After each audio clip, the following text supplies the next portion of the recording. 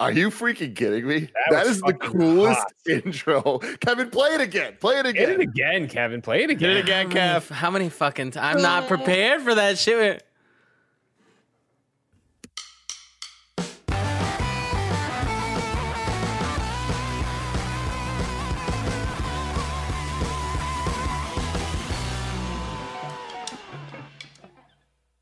People. That's really cool. That's awesome. That's awesome. Nick, you could never make something that cool. It's true, actually. They nailed it, Nick. They nailed you. Did the audio, and as always, just absolutely crushed it. And then Cameron Kennedy coming in with the visual style that I'm just like, oh, unmatched. He on Twitter, he posted some behind the scenes pictures of like his hand drawn, the little car going away and all that stuff. Like, look at your hand drawn. That's so really That's cool. so cool. You'll love to see it. And now it'll be appreciated by 11,000 people. Yes. This is kind of funny. He's Edgar Wright in review. How exciting is that? As always, I'm Tim Geddes, joined by the big dog, Kevin Coelho. I'm tired. The slightly smaller dog, Andy Cortez. Same, Kev. Yeah. The even smaller somehow dog, Nick Scarfino. I'm jacked up on Mountain Dew. I don't care if you guys are tired. I'm ready to go. Let's talk about this movie. Who?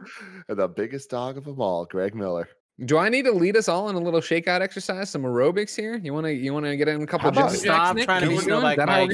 You're never going to be Snowbike Mike. In a rousing chorus of Yub Nub. Yub Nub.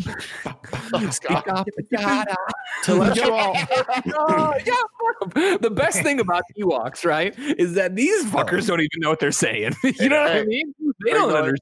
Yeah. Greg Miller, I want to issue you a challenge to issue Mike Drucker. I want you to call Mike Drucker right now and ask him if he knows the words to Yub Nub. Not just the Yub Nub part, but a little bit further. Just a verse of it? Sure. Okay. I'll with that.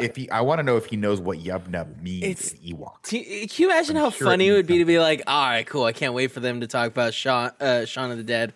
Turn this on. Fucking for no reason at all. Because they don't know the backstory. Really hey, Mike Drucker, you're live on In Review, Shaun of the Dead. How are you? Good.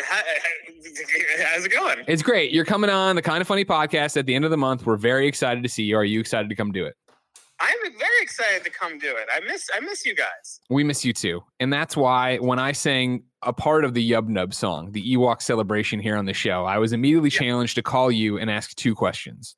Number one, do you know the actual words to the Yub Nub song? Answer is no.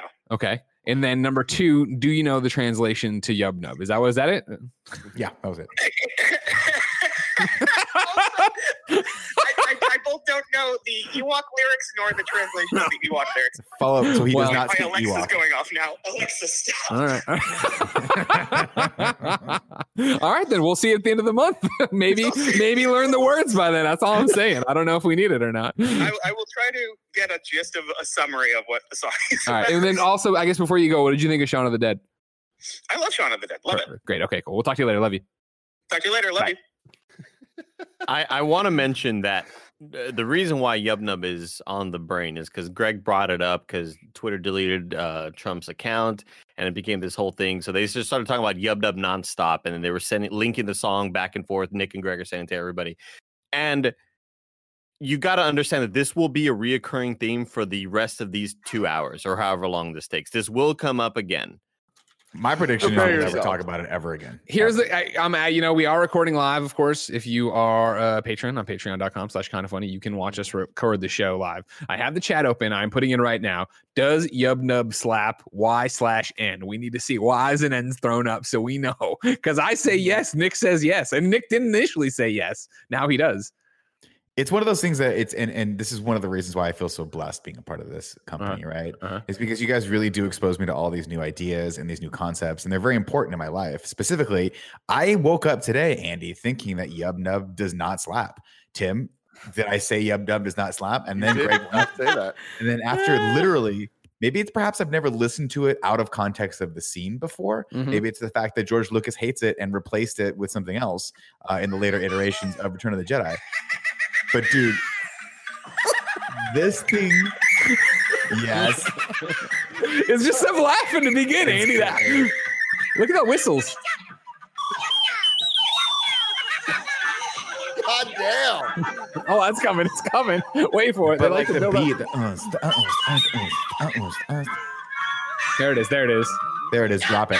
You can just hear people dropping, right? Andy, you're in a hot club. This starts playing. It's 2:00 in the morning. You're like, who am I going home with?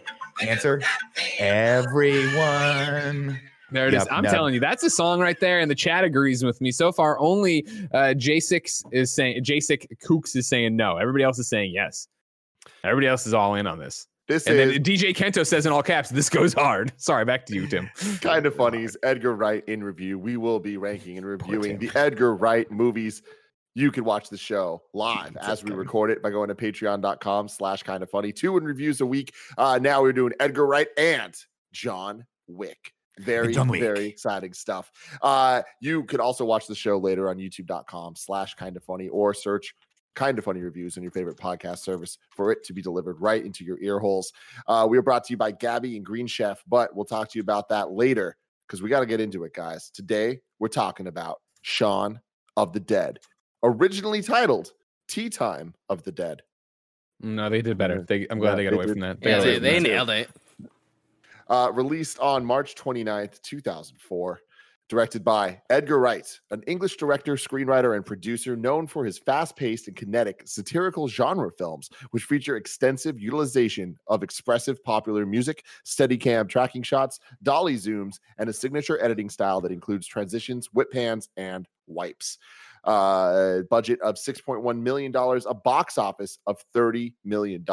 It was met with universal critical and commercial acclaim, receiving 2 nominations at the British Academy Film Awards. It was ranked 3rd on the Channel 4 list of the 50 greatest comedy films of all time and quickly acquired a cult following. A runtime of 1 hour and 39 minutes. Greg Miller. Yeah, buddy.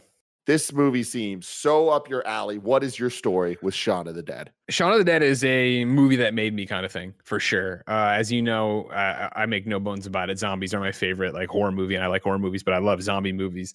And so, when growing up, and I'm using that loosely, but when I got the PS2, right, and I could start buying DVDs, I was buying everything I could, zombie, everything I could, Romero, just, going back and loving Dawn of the Dead, loving, not Living Dead, obviously, but Dawn of the Dead was my favorite. And just consuming that nonstop. And I will never forget being in Columbia, Missouri, going to school in 2004 and hearing, on the internet, this thing, Shaun of the Dead. And it was this British zombie movie, obviously the name alone, a pun on Dawn of the Dead. And even the trailer used some, and the movie does too, obviously, but the trailer used, some of the Romero music that are, you think of for Dawn of the Dead. And I was so fucking stoked. And it finally came to the Stadium 20 or whatever the hell it is in Columbia. I remember going there on an early afternoon with my ex, sat down, the lights came up, and it was then I realized, and again, granted, 2004 is a bit more sheltered, but it was then I realized I haven't seen a contemporary English movie or TV, because the first 15 to 20 minutes on my first viewing of this movie, it was like they were speaking another language because they were talking so quickly, and it's full on British accent. And I had grown up watching, Monty Python stuff and Monty Python movies and things like that. But even then I felt like they had a different cadence of speak, whereas this was a British movie made for a worldwide audience, but also not pulling punches, I think, for Americans or whatever. So it took me so long to get going and understand what was going on. And then once I did, obviously I fell in love, and it was a DVD I bought immediately. And it became when the Antler House would be done, when the party would be done, and we would order Gumbies and just devour it in my room. This is the DVD we threw on. And so this is one of those DVDs that I know front and back, that I went in and I don't know how much of this you have in your notes or whatever. I went and watched not the deleted scenes, but the expanded tales. They did a thing on the DVD where they filled in plot holes of when Shaun went away with the zombies, what did that look like? What happened to Diane after she went through the window? All this fucking shit. And I like all that crap, and how they got Ed back and all that. I was all about this movie. In the same way I think I love Kevin Smith, this is one that made me love Edgar Wright, even though I didn't fully get that at the time. You know what I mean? I loved Simon Pegg. I loved Nick Frost. I loved that buddy relationship they had on screen. Andy Cortez, what about you? I think it's one of those movies that had to have just influenced anybody aspiring to make movies, or made people just want to make movies that they didn't even know they wanted to make movies. I think it introduced a level of creativity that I had never seen in a movie before. I was about 15 years old when this movie came out, and up until then, I didn't really realize that editing in a movie could be its own star. And like, I just didn't, obviously, like, you watch movies and you understand that the story could be the strong point of the movie, or the acting, or the characters, but editing and stuff like that, it had never occurred to me that could be something that really shines in a movie, because I just didn't know. And Edgar Wright kind of brought that out, and it was so unexpected, and I fell in love with it. And like, this movie's just great. It's just an all-time favorite. It's so clever, it's so creative, it's so stylish. And yeah, I mean, there's not much more great things I could say about it. It's just one of those movies that will go down as one of the best movies I've ever seen. Kev, what about you? So I mean, obviously this movie is goddamn magical. I don't remember when the first time that I actually watched it, or like, it's always been around. One of those movies that, like, when I want to have a good time, like, I probably watch it once every 2 years, something like that. But it wasn't until 6 years ago, like, I actually found out why it's so good. Where it's there's a YouTube channel called Every Frame of Painting. He did a whole episode on Edgar Wright, and one of the things that, like, he talks about is how his editing changes over time, and it's like sitting there and actually getting the movie dissected in front of you, where you're like, oh shit, okay, like, I didn't think about why it's so magical. And then, like, every time since I've seen it, every time since then, I like try to notice different details in the editing and stuff like that, and it is just a blast to watch every time. Nick. Oh yeah, I mean, like, there's no surprise here. This movie is great. I remember seeing this in the theaters, and just it's one of those movies where you just become an instant fan of everyone that's involved. And I remember I really didn't know who Simon Pegg was and Nick Frost, because we didn't get. I think they did The Office, right? Space, not The Office. That was Ricky Gervais to The Office. They did Space. We didn't get that. I didn't know what that was. And so, it's one of those things where you can tell this group had been working together for a while. They knew each other. Like, they had that, like, cadence of like, we've been doing great work, but then to be able to see the first thing they do, or excuse me, to be able to see this movie as the first thing they do, as the first representation of their style and their just overall, like, presence together on screen, and I was just blown away. And I was like, I love Nick Frost, I love Simon Pegg. This Edgar Wright guy really knows how to direct a movie. I can't wait to see what they do next. And, like, I've been a fan of these guys since 2004. Yeah, for me, I was just a little younger than Andy there. So it was like that perfect kind of in between middle school, high school time where you're coming into your own and kind of being able to make your own choices of what music you listen to, what movies you watch, all that stuff. And that was primetime internet, burgeoning forums and all that stuff. And I just remember kind of going through and looking for like, just Google searching, like, best hip hop albums of all time, best comedies of all time, just kind of educating myself on all the things that I had missed. And looking for, being a fan of comedy, I was like, I want to know, like, what are the best comedy movies? Like, what do I need to watch? That's when I first watched a lot of the 80s comedy movies. I'm super blanking on Caddyshack, Ghostbusters, things like that. Well, that type of stuff. Yeah. And the Candles, 16 Candles. That's what I was thinking of. Shaun Hughes movies, yeah. Yeah. And this was one of those movies that, like, it felt pretentious. It was like all the people, everyone's like, you gotta watch Shaun of the Dead. It's the funniest thing. And, like, it felt like that weird indie thing of, like, it was out of reach. Like, it felt like hard to obtain and, like, be able to actually watch it. It was a different time too, like, where you couldn't just turn on Netflix and watch things. But I remember that Alfredo actually got a copy somehow burned on a disc, because that's how things happened back then. And we watched it, and I never felt stupider, where I was like, this is cool, and I like the editing, but, like, I don't get it. It's not funny at all. Like, I don't find this movie funny. And God, I was a dumb kid, because every time I've watched it since, it just gets better and better and better. And this was actually the first time I watched it with subtitles. And really knowing every single thing they're saying, I was like, God damn, this movie is so clever. And so the zombie idea of it all is so overdone at this point, but somehow, like, Shaun of the Dead stands more relevant and is just still so damn cheeky and so damn like when you look at it all, Nando. so damn Nando, man. So damn Nando. But I love that when we're talking about the editing and we're talking about being able to watch it and notice different things, like the amount of dialogue that they end up actually doing in the movie, or like every single line comes back somehow to like reference something else. Right. It almost is too perfect, but it doesn't cross that line of being too perfect. So it actually feels that's the thing about on it. the edges and nice. The way they use it is so brilliant. I remember, being I think, you talk about Ghostbusters or something I watched over and over and over again as a kid, right? Having this in the DVD player, right? And then if it wasn't this, it was usually Wet Hot American Summer. Like, exactly. It was that this one in particular, and granted, again, I'm a dumb college kid.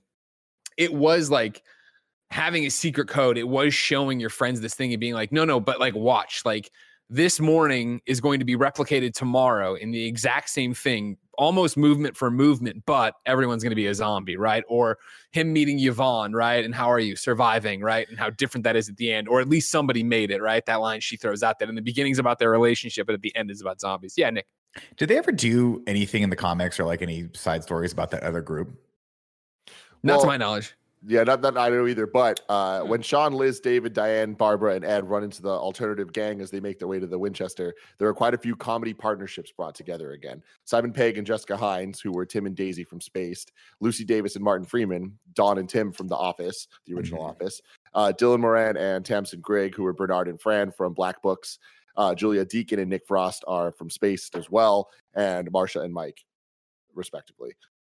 It's cool shit. That's awesome. I mean, it's so funny because back then I didn't really have context for who any of these people were. But now I recognize a lot of people in those other groups from just being from various things that I've seen. I think most notably, and it's going to be a weird pull, but the last guy is now one of the comedic hosts on the Great British Bake Off, and he was also in Bridesmaids. I believe that's the actor. He was the guy that played Rebel Wilson's like brother in Bridesmaids. And I'm like, my God, that guy's been around forever. That's so cool. I could be wrong about that also because he had a wig on, I think, or he had hair back then. I'm not quite sure. Are you talking? Wait, the last guy. So like, the Nick Frost lookalike, the other side, the other side. Right? He is, I think, the guy who is from Bridesmaids, who was like the weird roommates in Bridesmaids, where it was like the two of them. The guy from the Great British Bake Off is the guy from the Mighty Boosh. I don't know what that means, but let's explore Greg. that internet. Yeah, the old Greg. What Noel Fielding? I don't think that was Noel Fielding. No. You're thinking Noel Fielding. See, you haven't watched the newest season. Noel Fielding. You're talking about Matt has Lucas. Been on, yes, Matt. And Lucas, he is Gil in Bridesmaids. Yeah, he's the new host because the other comic host left. Yeah, but he's that guy's hilarious. Noel Fielding's gone from British Bake Off. No. Noel Fielding's there. His counterpart left. I forget her name. She's another. They brought in this guy to be her. And to be honest, I don't love their chemistry. I wish they'd bring her back, but whatever. Yeah. I digress. So I got a whole bunch of facts, and I just want to read a couple of them to start this off because I just think it's so freaking cool. One fun thing is Simon Pegg and Edgar Wright considered a sequel that would replace zombies with another monster, but decided against it. Vampires. Originally, the proposed title was From Dusk Till Shaun. That's good. God, so I would love good. that. Do that. And the fact that his name is first and then end at the end in the titles. And then it's that there's a poster for From Dusk Till Shaun in Spider-Man Into the Spider-Verse. Oh, nice. Really. Like really it happened cool. in the other verse. That's cool. Yeah. And then some fun facts here. Shaun tells Liz that he's going to take her to, quote, the place that does all the fish. When he opens the phone book, you can see the restaurant's literally called the place that does all the fish. Love that. That's like their tagline, right? Yeah. Almost all the bit part characters that we see throughout the movie are later seen as zombies. Yep. Yeah. Near the beginning of the movie, when Ed's playing PS2, Shaun directs him top left, reload, good shot, whatever. When the gang are in the Winchester pub and Shaun's firing at zombies, Ed repeats exactly what Shaun instructed him to do during Time Splitters 2. Never forget. When Pete is ranting at Ed for keeping him awake with his electro music, he drops the line, "You want to live like an animal? Go live in the shed, you thick fuck." And then obviously that's what ends up happening. Good shit, Kev. There we go. Yeah. There's another line that popped out that I never noticed before, and I was never a huge Dawn of the Dead fan, and I was never a huge zombie fan probably until this, and then subsequently like The Walking Dead. But there's a moment where I'm like, wait a minute, did they just name his mom Barbara so they could have the one line, "We're coming Just to get for the you, Night of Living Barbara"? Death. Yeah. Are you kidding me? We're coming to get you, Barbara. We're coming to get you, Barbara. It's so good. So good. If you And then don't know, that's obviously in Night of Living Dead, a famous line of when the brother, they're coming to get you, Barbara, when they're walking around the graveyard, and that guy's immediately. The last fact I have here for you is Nick Frost allegedly kept his genitals shaved throughout the production to create a genuine need to scratch that the character demanded. That's horrible. Genius. So method. God, that's so horrible. Method. I wish we were brought to you by Manscaped for that ad segue, but unfortunately we're not today. But anyways, let's get to the plot. Hit it, Andy. Hold on. I'm hanging with Tim, Nick, Kevin, and Greggy. Hit me with the plot right now. Hit me with the plot right, cause I'm having a good time. It's in review time. Shooting star. I don't have the rest. Yeah. No, you don't need more. That was great. That was fantastic. I didn't know where we were on that one, but we got Also there. worth pointing out that, yeah, and I know, again, dumb kid or whatever, but this is the one that made me a Queen fan. Like, I did go and buy Queen's Greatest Hits after that CD after watching Shaun of the Dead and falling in love with it and watching the DVD and stuff. Welcome to Shaun of the Dead, everybody. Set in lovely old England. Oi, governor. Of course, as we all know, Shaun is a fucking loser, as Pete will call him later, more of a loser than you are. And so we open the movie at the Winchester, of course, the pub they always end up at, where Shaun and Liz are having a tiff. Not a full-blown fight yet, but of course, Liz is kind of laying into Shaun as he's not listening about how they can't keep doing this, right? They always end up at the Winchester. What a genius scene, too. And talk about editing. Kevin was talking about the editing in the scene, or just in the movie in general earlier. And I totally forgot how this movie started because I don't think I've seen it in like 10 years. But the fact that they're talking about all of their friends who are and then there, the camera cuts and it's them, like he's there, and then it cuts and the other two friends are there, and she's like, "You called him a prick or whatever it was." Oh, but that's even better. Yeah. So funny. Yeah, of course. So yeah, as they go through here, of course, Liz is very much like, it's not that I don't love you, Ed. All right, whatever. And it's not, and then of course the conversation, as we were talking about that, when it exacerbates things. What does that mean? Another great line, obviously, and a great word to learn. What does that mean? It means this. No. What does exacerbate mean? Yeah, exactly. But basically, it's a war of escalation. They go to the same pub every night. So of course, Shaun brings his friends, they bring their friends, and they don't all get along. They don't get quality romantic time. Shaun, of course, in a last ditch effort, says, hey, let's do something tomorrow. We can do something special. The place that does all the fish. Then we go home. We actually get the intro.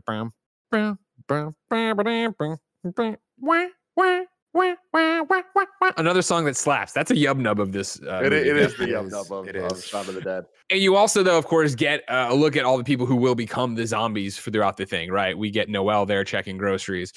We get the people standing at the bus stop staring ahead. You get introduced to people who are already zombies in their everyday life, right? That will now become the zombies of our very zombie movie. From there, then it's Shaun waking up, coming out, stomping around like a zombie, but no, he's at home. He comes in, sits next to Ed, who of course is playing Time Splitters, as we already pointed out. They go through the whole video game talk. Don't you have to go to work though? Shaun gets up, gets ready for work, then runs into their roommate Pete in the kitchen, who is basically like, get the fuck, he's got to get out of here. He sucks. You know what I mean? He's his house guest. When's he going home? They make the reference to playing Tekken 2 and drinking apple schnapps, right? Obviously, they're in different places in their life. As Shaun 29 now, right? They're all in that weird space of after graduating college, not full-blown adulthood yet, no one having relationships that are, or trying to start relationships, but still in that weird place of being boys to men kind of situations. Of course, Nick Frost's character Ed, very much in the I will just live on the couch and drink beer and get loaded all the time and play video games and do that. So Pete's not happy with the situation in any way, shape, or form. They come out, they have a conversation with Ed, of course, about writing down the messages, not just your own little scrap of paper. How hard can that be? He can do it. He's just yeah. When Pete puts on his jacket and turns around, of course, there's I am a prick on his thing. Come on, it was pretty funny. They have the conversation here, right, of like all these different things of, get this done, do that thing for me. Shaun leaves with the phone ringing or whatever. Then I think I got it right, but it doesn't matter. He goes out. This is what I was talking about, the scene that'll be replicated for tomorrow. Him leaving the house, the boy kicks the soccer ball by him. He gives change to the homeless guy who's always there. There's a dude washing his car. There's a guy jogging. There's the pizza guy who looks at him. Before he leaves, we have the fart joke. We have the fart joke. Sorry. So good. Yeah. So good. No, really, I'm sorry. I'll want stop doing it when you stop laughing. I do want to give a shout out to the guy that plays Pete, whose name is Peter in real life. Peter Serafinowicz. What action movie is he in? He's from The Tick, which Kevin and I loved on Amazon. Good. He played The Tick. He was also in Guardians of the Galaxy, making his second there we go. appearance here on In Review. There we go. I was going to give him a shout out. He played Aldo in the movie Spy, starring Melissa McCarthy, and he's really funny in that. You need to be stopped, Nick. You need to be stopped.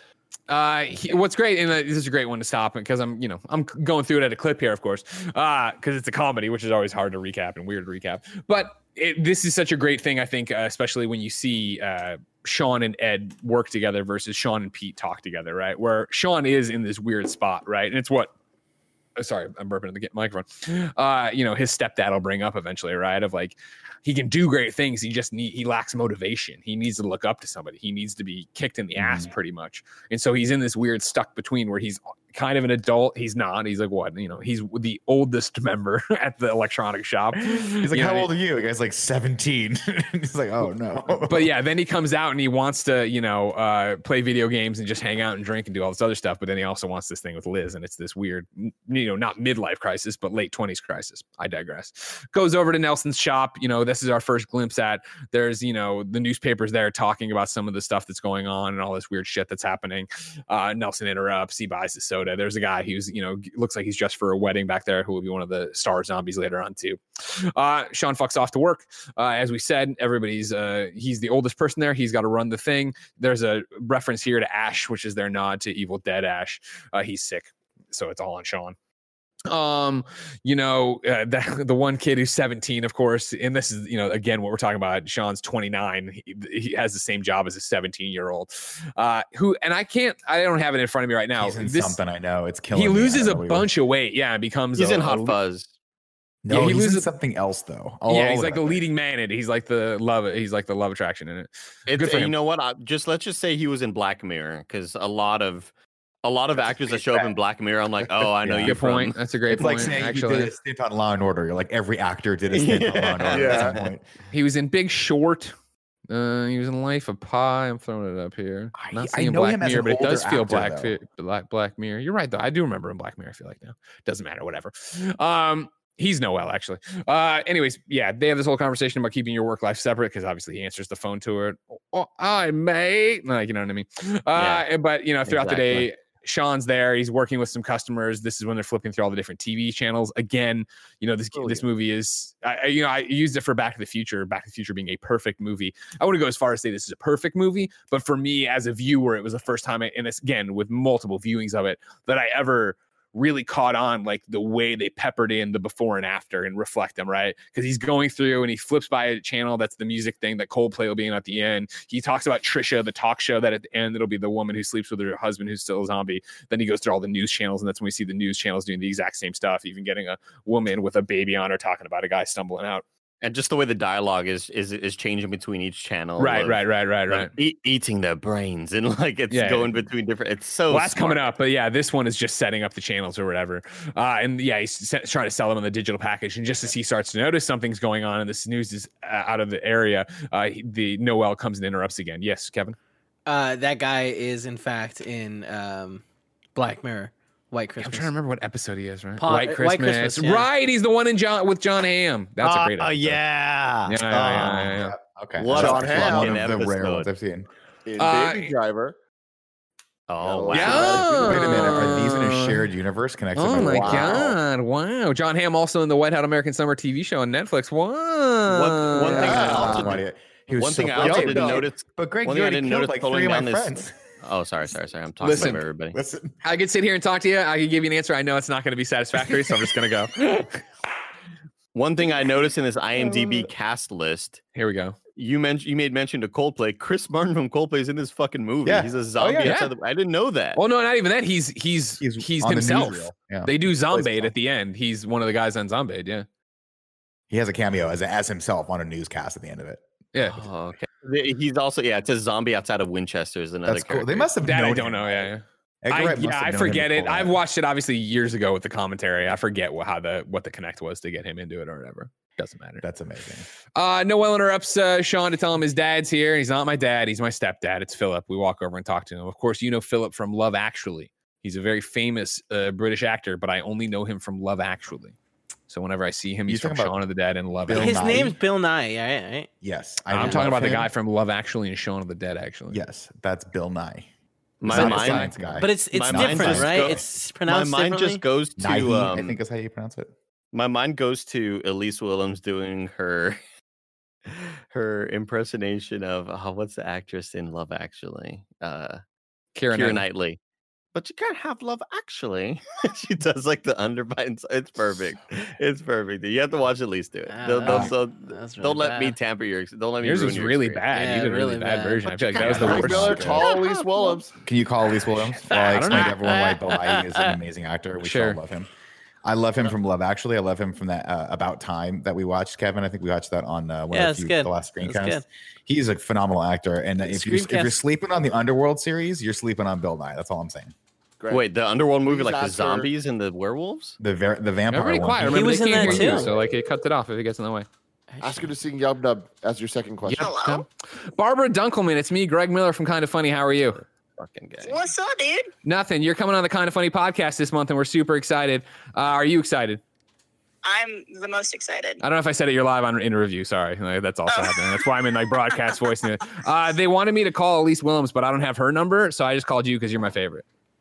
I mean, we are very, interchangeable. Because no, it's not that. But remember in the Kind of Funny best friend tournament, like that you already. guys went and fought each other. I Already didn't like that backfired. one bit. You know, We did. That No, was I not didn't cool. like that either. I didn't like that I was either. okay with it though, because that way I could ensure that she wins by forcing people to go first. That's fair enough, I guess too. While I have you, can you conference in Elise Williams?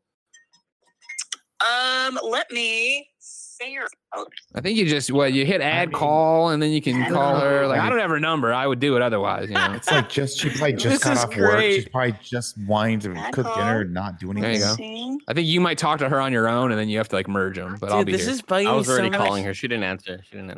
Hold, please. Okay, we'll hold. Don't worry. Oh my god, if she answers for Barb and not Andy, that's hilarious. I love it. God, can That's you imagine? hilarious. That'd be really She sucks so Don't bad, answer. Andy. She sucks so bad. It hasn't even happened yet, Nick. Give it a I second. don't care. Just mercy. He knows. All right, he so knows. I got her voicemail. Damn. All right, fine. She's probably dead. That sucks. Yub What do Nub. you- Possible she's recording. Well, no, I mean, like if she was recording, she would just answer. Look, I'm calling people in the middle of recording. It's easy. It's really You know, it's just simple to do. All right, Barb. We'll see you at the end of the month. We love you. The rich. All right, I love you. Bye. The rich. Shaun of the Dead. So Philip's in there, and he very standoffish here. We know he's a stepdad.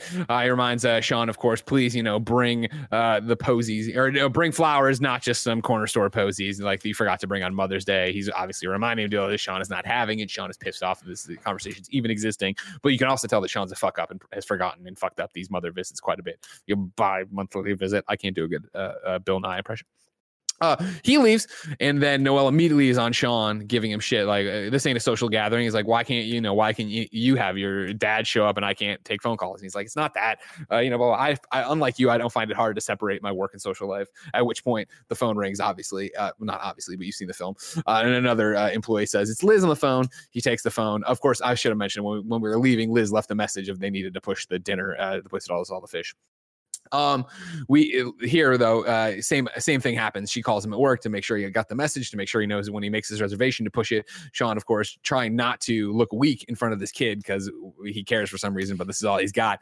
He's like, yeah, blah, yeah, blah. Just Liz from home office, nothing to worry about. Hangs up, and we end Shaun's day there. From there, it's him going to red on you. You've got red on you. Yeah, I forgot. Great point. Yeah, I forgot the red on you, which of course is one of the first callbacks in the film. And Noelle did it, and then Philip does it. Anyways, from here we go to the flower shop after work where Shaun's buying the flowers for his mom. He gets two choices for the card, picks a wonderful mom. While this happens, while she starts bagging it up, he looks outside and there's what looks to be a homeless man about to eat a pigeon. Bus goes by. We lose sight of the man with the pigeon and stuff. So again, they're doing all these things on the bus home. I love these little small hints of horror. Totally. You start to see it unraveling, right? On the bus home, you see people starting to like slouch over in their chairs, looking gross, looking sick or whatever. Shaun has to get off early because there's a traffic jam where there's been some kind of accident. You see a lot of commotion, a lot of people outside of their cars. Just as Shaun gets close enough to kind of understand if something was going on or what's going on, Yvonne shows up. This is what we were talking about earlier. Again, someone he knows super well. Obviously, as we know from this movie or will later on, the counterpart, right? The other version of Shaun. She's just bought a house, very adult. She's on her way to, being a real adult, quote unquote, right? However, he's still with Liz. At least somebody made it. They're surviving. We've already made these references. And at the very end of their conversation, when obviously, he's like, we just had our anniversary. Did you do anything special? And it all clicks for Shaun. We get one shot wide of them with in the background, them putting the paddles to someone in the car, because obviously this person's probably succumbed to zombiness. This is when Shaun realizes he's fucked up. He rushes home, flowers immediately into the sink, him immediately onto the phone. While it rings to the place that does all the fish, Ed is there to ask, aren't you going to thank me? Thank you for what? Thank you for what? I tied it up. Doesn't look that tidy. I had a few beers when I finished. He's still on hold or whatever. He picks up like Mauricio's, and he's like, can I put you on hold? Puts him on hold. Your mom rang about you coming over tomorrow. Liz rang about you eating out tonight, and then your mom rang back about me eating her out tonight. What? Phone answers. Great stuff. Phone answer. And also it's great stuff. And this is like one of those things that's such a weird, interesting touchdown. I shouldn't say weird one, of like Ed so is that college friend. You know what I mean? Like he is somebody I would have lived with and been in the Antlers with. You know what I mean? And so like I see, especially now being removed from watching this film over and over and over again when I was in college and lived at the Antler house, and now being an adult dealing with adult shit all the time. Like you see the push and pull everywhere. Shaun's lost in the water. Phone gets answered by the restaurant guy comes back from being on hold. Shaun begs for a table. Sorry, I just gave away the last one.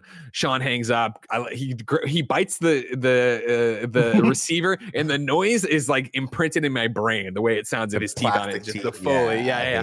And then I love this. It's one of those things where I think I always. In movies, whenever somebody is like, they have to lie on the spot and they can't fucking do it. You know me, I lie all the goddamn time to everyone in my life. I'm a genius at it. But I love how quickly it happens where he's biting it and then the phone rings and he picks it up and it's Liz, and he hasn't even had time yet to think in this scene about what he would actually say here, right? So he just comes clean of like, there's been a mix up about the table. You didn't book it, did you? No. Where should we go? There was a brief conversation about what to do without this fish place. Of course, Ed suggests the Winchester. They don't do it. And then Ed runs over, does the W. He says the Winchester. She hangs up. Then it's another, like we're talking about these fast cuts and these edits, right? Him grabbing the flowers out of the thing, grabs his whatever, and then he's out the door, and then he's over at Liz's ringing the doorbell. This is David and Diane upstairs accepting the call. Shaun wanting to come up, them saying, no, do you want me to climb the terrace? I'll climb the terrace. We get it from them up there listening as he tries to climb the terrace, and then he buzzes again. I can't get up the terrace. They let him in there, and then we're off to the races with the Liz and Shaun breakup here as they go back and forth, and Liz lays into him and how he's all talk. He doesn't actually do anything, right? You said you'd quit smoking. I can quit anytime. You said you'd give up. You'd drink red wine with me instead of beer. Said you'd work out. You know what I mean? No more smoking. That was the first one, yeah. He throws I like important that he throws it because it's into the callback later where she saved the package. I can quit anytime, yeah. And he throws them in an apartment, yeah, or the garbage bin. Yeah. So and he gives her the flowers. This is the best part. Yeah. Gives her the flowers. She's just like, "To the best mom ever, huh?" And he goes, "Oh." Well, what I love about it actually, is like it's actually the before then, right? Of them, they have this explosive argument where Shaun's desperately trying to do it. He, when he's like, I can give up anytime. And he throws him in the bin, and then what was the next one? He's already forgotten what she said to him and why she's mad and what it was confronted about, right? She storms off, and that's when David's like, well, I'd say your 9 lives are up, and he's like, shut up, you know what I mean? He does the whole thing, and it's like we establish here, of course, that David has a crush on her and Liz, and he's always been waiting in the wings. Well, that'll blow up later. What then, a fantastic character.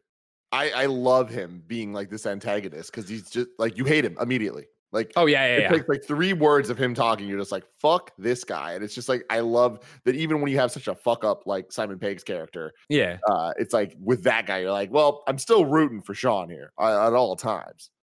Yeah, and this is during the fight, this is I thought one of the best lines, too, of like what he's like, we can go out with them or whatever, and Liz is like, what, a failed actress and a twat? That's not true. Harsh words, yours, not mine. I did not call Diane a failed actress. Hard stop. Anyways, the explosion's over. He goes back in there, hands the flowers to a wonderful mom. These are for your mom, aren't they? And he like again, Shaun tries to come up with a line. He's like, yeah, and she just passes it off, and she lays it out right of like, I just feel like if I don't do something with my life, I'm going to end up like all those sad fuckers drinking their lives away in the Winchester. And Shaun just goes, what do you mean do something? And then hard cut to him back outside of the house, dejected, steps outside, rain starts, just Charlie Browning it, right? Of like how bad his day's going. From there, yeah, it's off to the Winchester with Ed, right? To drink it all away. And so they're sitting there, you know, mourning all of this stuff and everything that's gone on or whatever. This is the, you know, there's a bunch of great lines and stuff going on here, right? But this is, yeah, the first one of the jukebox being on random, right? As it plays the sad song and all this stuff and laying it all out. If you leave me now, who put that on? It's on random. Yeah. But even before then, because that'll be the cut to jump on, he's like, John, yes, please.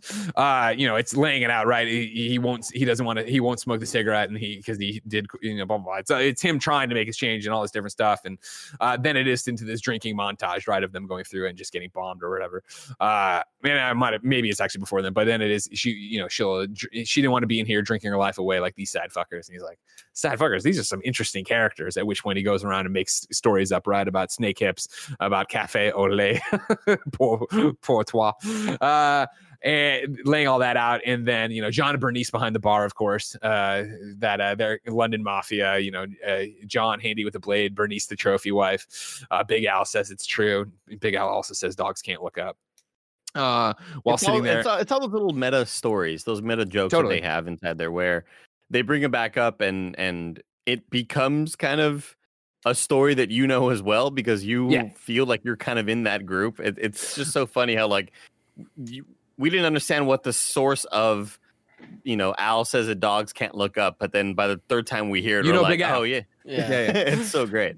And it's the same way too of like, you know, Snake Hips is given like 2 seconds there, right?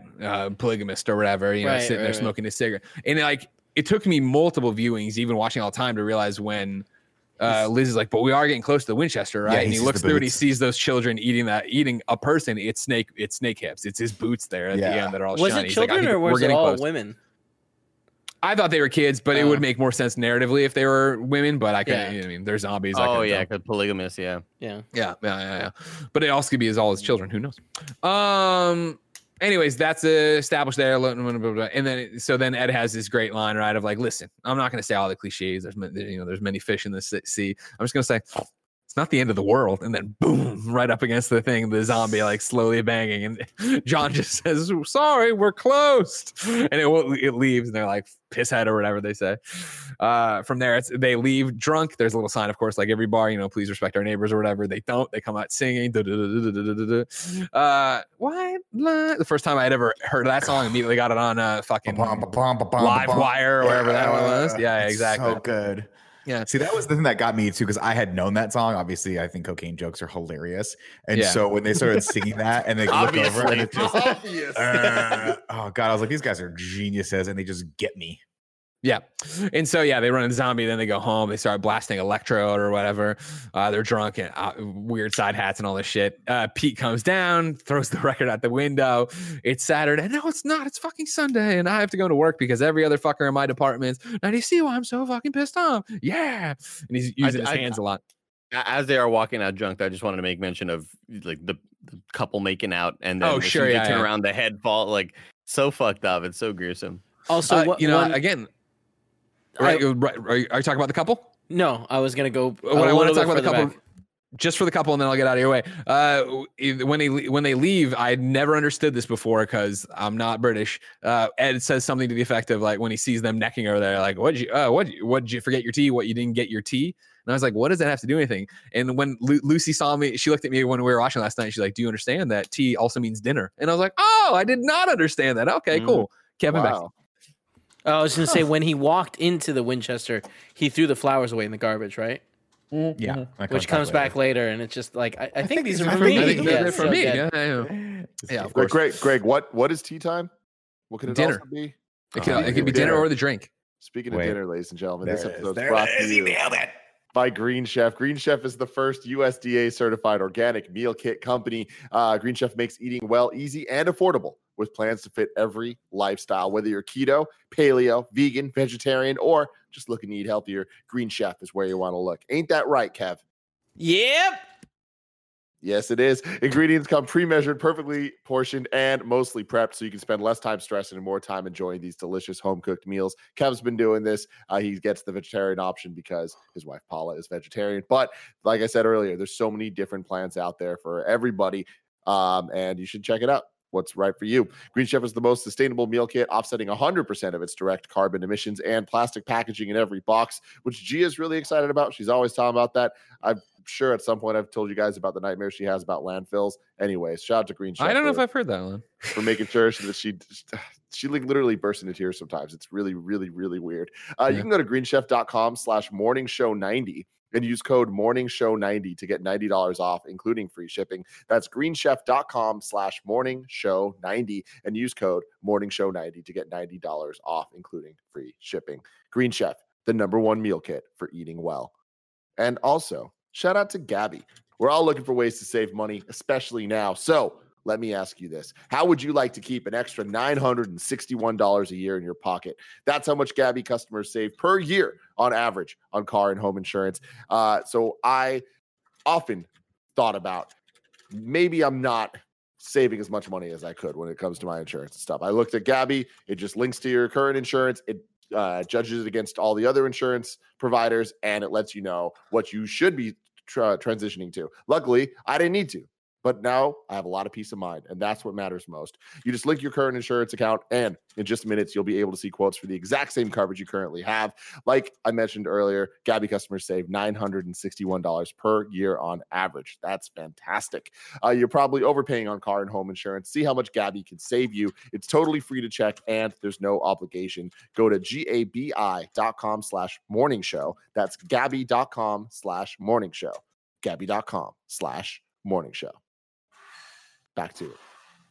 So while Pete's screaming at them and not liking everybody, we establish again, right? I assume it is Liz who did the dumping. I think that might be afterwards, but I'm tossing in there all the same.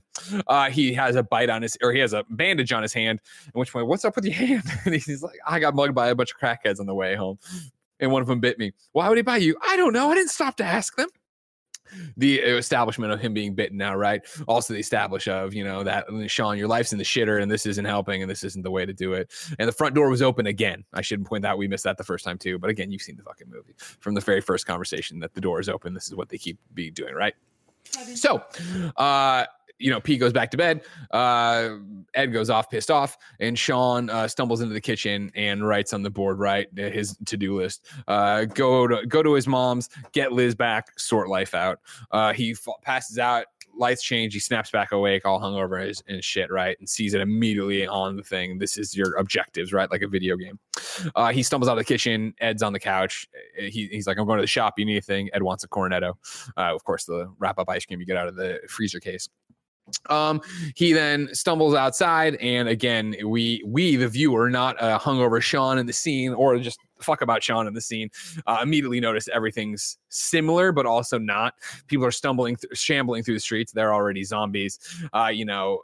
Shaun's walking through. Somebody runs by him, as in the first scene, of course, but they are not running for fun. They are running for their lives. The car that was being washed the day before is all smashed and covered in blood, but still similar enough. He stumbles into the Nelson's store, goes to do the normal thing of picking up the Diet Coke and getting the regular Coke. When he opens it, there's bloody handprints on the glass.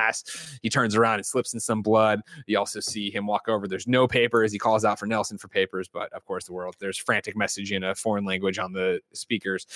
He puts down his money. He's shortchanged. Nelson starts shambling out as well. He's like, I owe you whatever, 15 quid. Goes back. It's also unsettling. The music, it's so well done. They set the tone so great during all of this. I'm immediately uncomfortable. I don't love scary movies, and this is like one of my favorite movies of all time. It's way more of a comedy than it's a horror movie, but I still get freaked out. That's such a hard tone to nail, right, Andy? To your point, like the line between comedy and actual horror is like those two are pretty far apart on the spectrum of like genres and movie making. So to be able to actually combine those perfectly in a scene like this, where it is very unsettling, but also you're laughing because how many days have you been where you're just in your own head and you're not paying attention to anything? You just walk through and you could legitimately walk by a zombie apocalypse and be like, I don't know, I'm up my own ass right now. I can't even tell what's going on around me. And again, that's what, back to the, not foreshadowing even, but the world they painted the picture of being a zombie and just going through life, whether you're the people stuck at the bus stop or the people on the bus, whether you're Shaun, right? Who is just like languishing and wasting his life for all intents and purposes. But my favorite is when he goes past the now zombified homeless guy who's got his hands out and he's like, oh, I didn't even have enough for the shop, right? Yeah. Like, you know what I mean? Just totally in his own head, up his own ass, like you said. And you see as he goes into his house, you see the shambling the guy from before, the guy in the wedding with now one arm, who we'll see in a second. He goes in. As soon as he comes in the house, he can't find Ed, and then Ed is in the window, and there's a girl in the garden. What? In the garden, there's a girl. They go out there, and it's the checker from the beginning, just standing out there. Yeah, Nick? This scene is so... I totally forgot about this when this last time watching it, and they're looking, and it's just intense, and he goes, she's so drunk. They don't get it. They just do not get what's going on. Right. Yeah. I remember laughing out loud in the theater during that part of like, that is so perfectly done.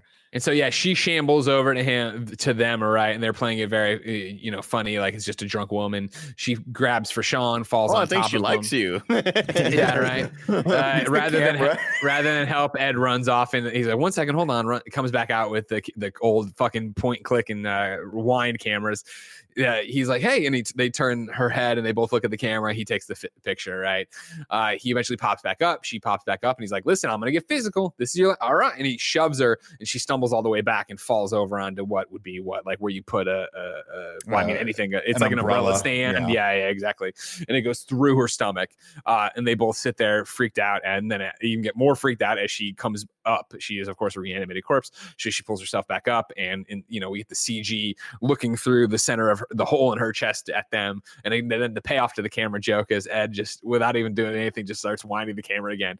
Shaun knocks it out of his hand. At this point, our second zombie gets introduced. Sequence is so great just because of Ed's fate, or what is that his name? Ed. Mm-hmm. The character is Ed. He's Nick Frost. Yeah, I just love Nick Frost's face the whole time. Like as she falls on that thing, he just has this face that will not change. Like what? Because obviously we look at Simon Pegg and he's just like, holy fuck, and Ed is just like. Like he just has this look. It's such a good look, and it stays the whole time until you see it through the fucking hole in her body. It's so great. Yeah. And the scene that we're about to get right here with the records being thrown, I just love so much because it's so classic Edgar Wright, where it's just the perfect thing for these characters to be doing in this moment, and the dialogue is so funny of like choosing which ones to throw and which ones not. Yeah. Nick, what do you got? Kind of funny. You guys know that I very seldom have criticisms of a movie that I quote unquote love, right? Like I've the never Batman soundtrack got you. The fucking part where he's like, the Batman soundtrack, throw it. I was like, I'm done with this movie. How dare you? How dare you? Before then, they do go back into the house where Shaun calls 911 over and over again, and it's engaged.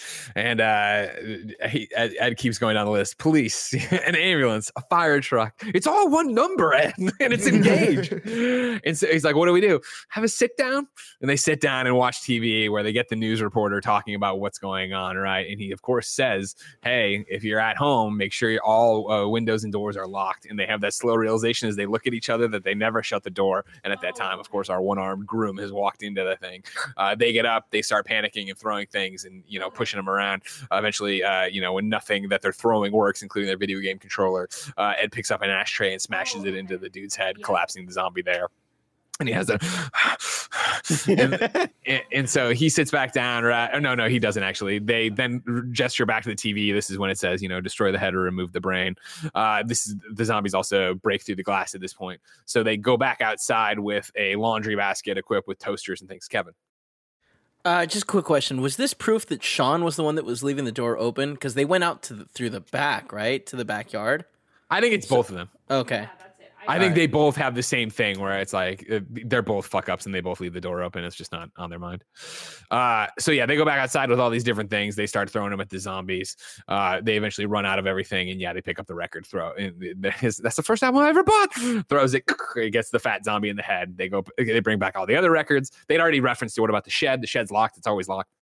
They go through. The way he busts through is so funny. Yeah, then he's like, fuck this, I'm going to the shed, and he just jumps through the door, the fucking decrepit door, and it comes out with a cricket bat for Shaun, a shovel for Ed. Which you want, the girl or the bloke? First one, they switch sides and they come up and just beat the fuck out of these things and just crush their heads over and over and over again with all these zombie gurgles and noises or whatever. And from this incredibly graphic beatdown scene, then we're met to them on the couch covered in blood, Ed eating his Cornetto. And this is another "you got red on you." This is, of course, then when they watch the TV some more to get more information, destroy the head, remove the brain, stay where you are, blah blah blah, and they start hatching a plan of what they need to do, right? And the idea is, oh shit, what about mom? Oh shit, what about Liz? And so they go through their plans with the slice of fried gold plan options, which I love. Of course, settling on that they're going to go, where's safe, where's secure, where can I smoke? And they remember the Winchester, obviously, after running through the rest.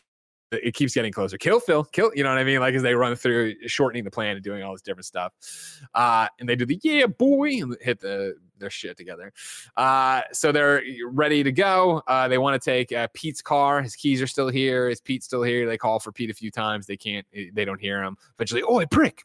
He's not here.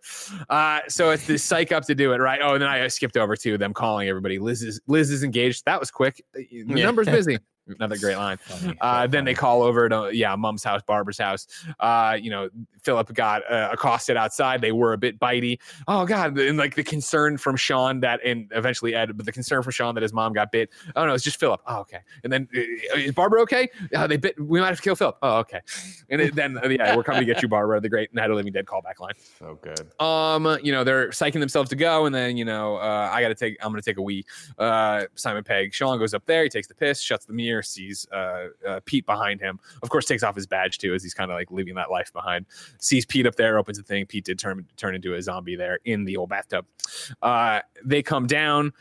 Simon Pegg or Shaun again. I don't know. I'm sorry. I love the sunburn on Pete, by the way. Oh yeah, I didn't even notice it. Yeah, because Pete has been standing in that same position in the tub in the shower the whole time. So when he walks out, like half of his side is super red. Oh shit! I never noticed. That's great. That's cool.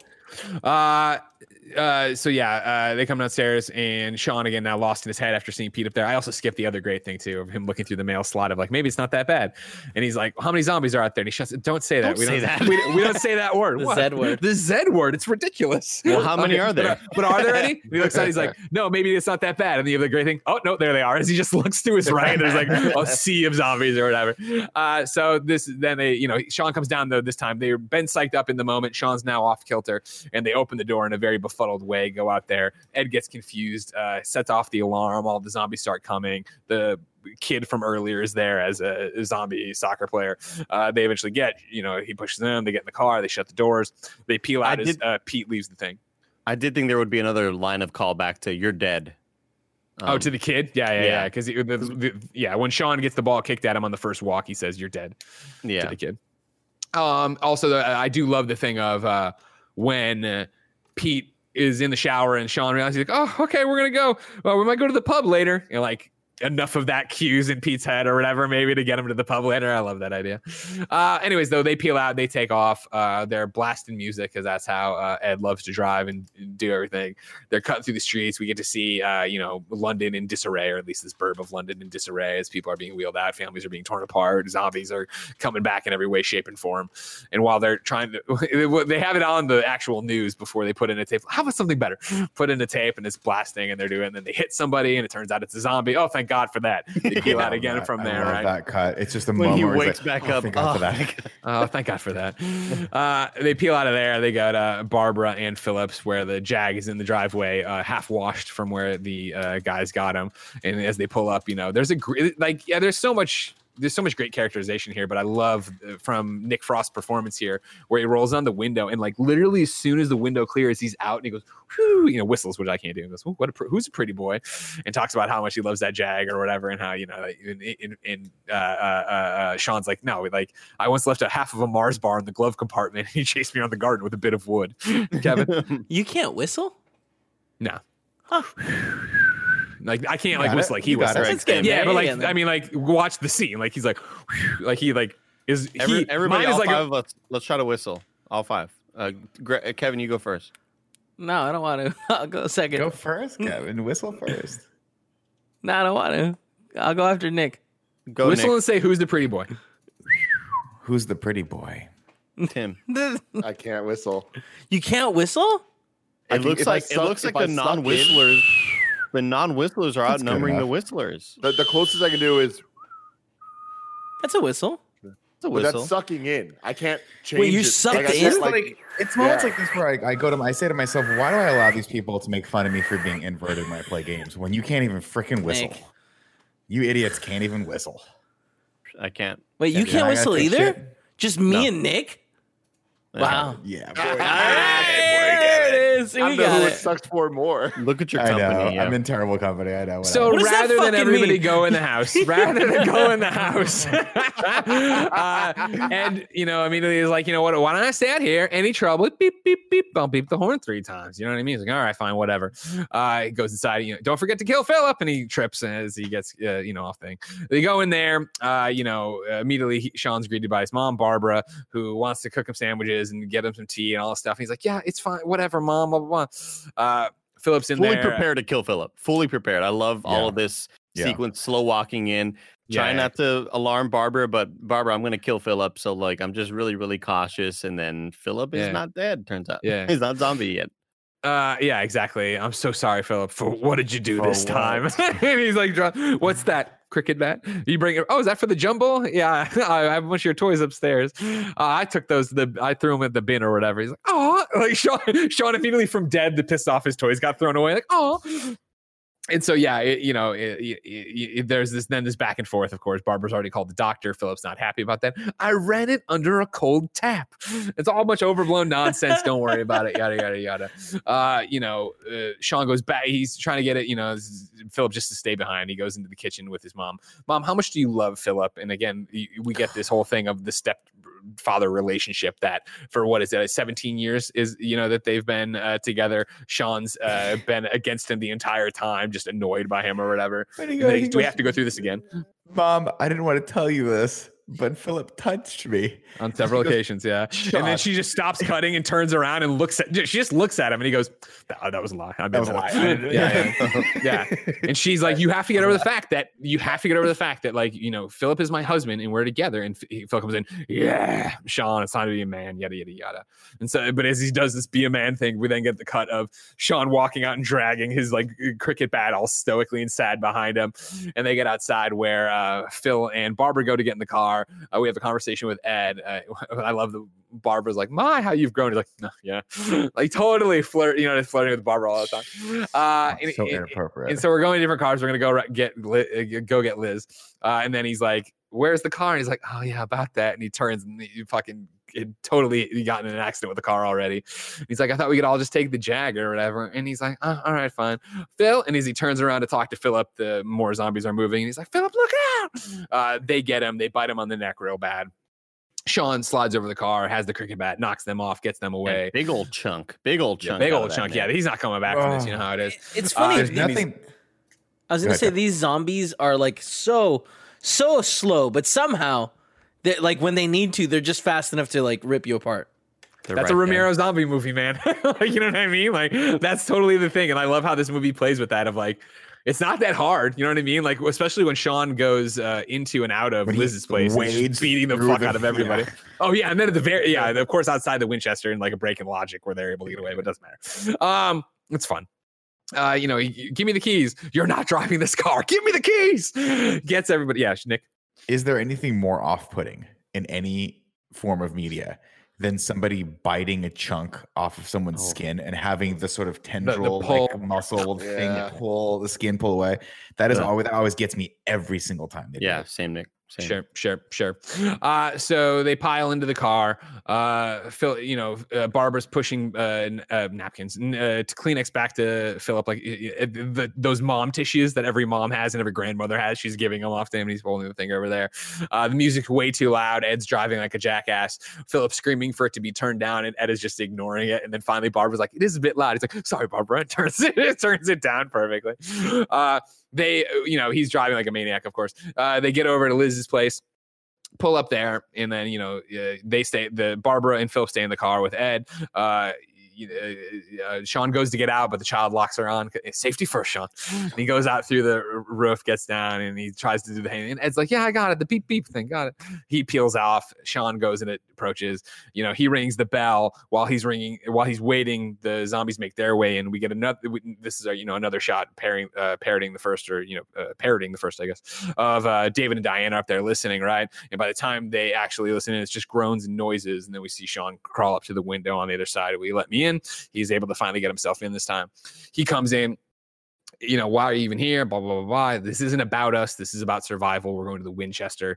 You've been to a lock-in? Yeah, several. And she's like pissed off about it. And they're going to go there. It's got a big, heavy door. It's got all these things. There's a gun above the bar. Surely it's deactivated. Yada, yada. What's a lock-in? Okay. What's a lock-in? I've never done one for a bar, but in school, a lock-in would be, it's like a slumber party where you'd go there and they lock the door would be the idea. Like you're locked in a place, and you play, as a kid, you played games and you watched movies and shit like that. Weird. That's what I assumed it was, Greg. But maybe there is a different thing in Britain that I'm just not sure of. Only we had a resident English person living with you that you could. Hold on, we'll slack loose and see if she's available. Because I want to scream and ruin her show. Greg, I've been to several lock-ins. Like we had a lock-in at Peter Piper Pizza one time. It was fucking awesome. But yeah, I'm not sure about a lock-in at a bar. What's the like an overnight thing at a pizza thing? Yeah, it's like a school thing, Kevin. So there would be like lock-ins if you got like straight A's. It'd be like a reward sort of thing. It's a big like slumber party, and you and your friends are just there. You're playing games. You're flirting with girls. You're eating pizza. It's really, really cool. Yeah, you were. I assumed in the context of this, they were talking about a lock-in like the scene we saw prior, where they were drinking in the bar after it had closed, and it was locked. And they go, it makes sense. Like I thought that's what they were talking about. Where like you just were so cool with the bar owners, they're like, you guys can keep drinking, don't worry about it. That's a good point. But we have to lock the door so that new people don't come in. Yeah, because there's a bunch. Even in certain states here, that's how it works, right? Where you can't enter a bar, but if you're already in the bar, you're in the bar, and they can't kick you out until whenever the hell it is. This lame state. All right, Andy, I'm gonna have you ask Lucy the question, okay? Okay. We're waiting for Lucy. Get on mic. Hi guys. Hello, Lucy. Hey. It's me, Andy from Kind of Funny. We are wondering, what does the term lock-in mean? Could you use it in a sentence? So in Shaun of the Dead, they're talking about how we're going to go to the Winchester at the very, very end, and the girlfriend's like, well, why are we doing that? And they're like, you've been to a lock-in, haven't you? And she's like, yes, I have. Were there many? So just to kind of give you context, me and Greg assumed it was a lock-in like we used to have in school, where you'd have a big slumber party at school, and there would be teachers there kind of like chaperoning or whatever, but it would be a big slumber party where you just have snacks and play games and hang out. And we were wondering if that's the same thing in the UK, or Nick said it could be a reference to the part where they are still drinking after the bar closes, after the doors are locked. It's probably that one. So in the UK, you have last orders where they ring the bell and they say last orders. Yeah. So they've probably locked the door and they just let you. They kind of like gently try and get you out, but you're there for you've got a good hour. So I feel that's more what lock-in refers to. Okay, makes sense. But also, I would really like to unpack the little school sleepover thing you just told me about. Because it's not West Coast does. We don't do that. We do not. So So with Greg and I are very familiar with these lock-ins, and sometimes you would have these moments where you did really, really good in school. You got straight A's. You were part of the group that got a higher rewards or whatever. So they go, oh, you finished with this amount of A's or whatever, you get to be in the lock-in. And sometimes you would have a lock-in in school. Sometimes you would have a lock-in at the local pizzeria that everybody loves. Sweet. And when you're there, it's you and all your friends, and there's teachers there, but it's like an overnight thing. And there's games, and you can sleep if you want, or you can just keep playing games with your friends. Andy, That's you wild. slept at your school? That was a normal thing that would happen every once in a while? It happened. No, I mean, it happened. I did it maybe 3 or 4 times in my life. Fucking crazy. You did so well at school, your reward is more school. Damn. Our school couldn't wait to get rid of us. I mean, they would let you bring they'd let you bring in your Nintendos and stuff, and it was That a is fun. cool, though. It was a fun thing to hang out with your friends in school and flirt with the girls there and stuff. Oh. How old were you? Is this probably a middle school thing, I would say. Oh my! Oh wow, Are you that's serious? dangerous. You're gonna put a bunch of middle school kids in a Those are the worst. Those are the worst. Hell Yeah. no. No, maybe it was late elementary then. Maybe it was late elementary. Candies You're left right. and right. Oh my You're right. god. Do you have any other British questions for me? I don't, Lucy. Thank you so much for joining us. Do you know what Lucy Yum James, Yum means? Lucy James Games on Twitter He and got Instagram. off guard. Thank you. Wait, Tim, what was your question? Do you know what Yub Nub means? No, I wondered what you were like yelling about earlier. Yubnub? Oh yeah. And then I heard you say something about Ewoks. Yeah, there you go. Yeah. So I assumed. Yipcha! Yipcha, indeed. Yes. Thank you, Thank Lucy. you, Lucy. Thank Let's get you. some Overwatching later, okay? All Hell yeah, let me know. right, be well. I swear to God, this has been the biggest. It's swing worth and a pointing miss out. day Sorry. for guest call-in questions. We're setting a record here. You know what I mean? Yeah. At the end of Yeah, this, no. the ragu bagu for this will be ranking everyone we brought on the show. Worth pointing out before we go too far off, the lock-in that I went to in school, and of course I went to Catholic school, so a lot of things were around church, but it was like a super lame church one where it was like we made unleavened bread and shit and like drank fucking grape juice, like it was wine or whatever. Like it was made fucking unleavened like, bread. Like, hey man, Well, what are we gonna make? Shitty bread. Yeah, Well, Greg, what I was just they didn't ask my opinion, Kev. Like it was teaching us a lesson of whatever. What I was just telling Lucy is like our lock-ins were rewards, and it would be a pizza party either at Peter Piper or in school, and there would be sodas, and we'd be playing Nintendo with our friends and shit, and like it was a cool time. Anyways, okay, so yeah, we get up there. We already talked. Shaun talks to Liz or whatever. David dies immediately, and David's not in, but then he does when he will be if Liz is in. They don't have a better opinion, so they're gonna come do it, and they all get in the car and they all go do it, right? And they're all packed in super tight. This is the first time, by the way, you've seen the movie, but like Shaun's mom had ever met Liz. They meet in the car there as they all get their really fast introductions, right?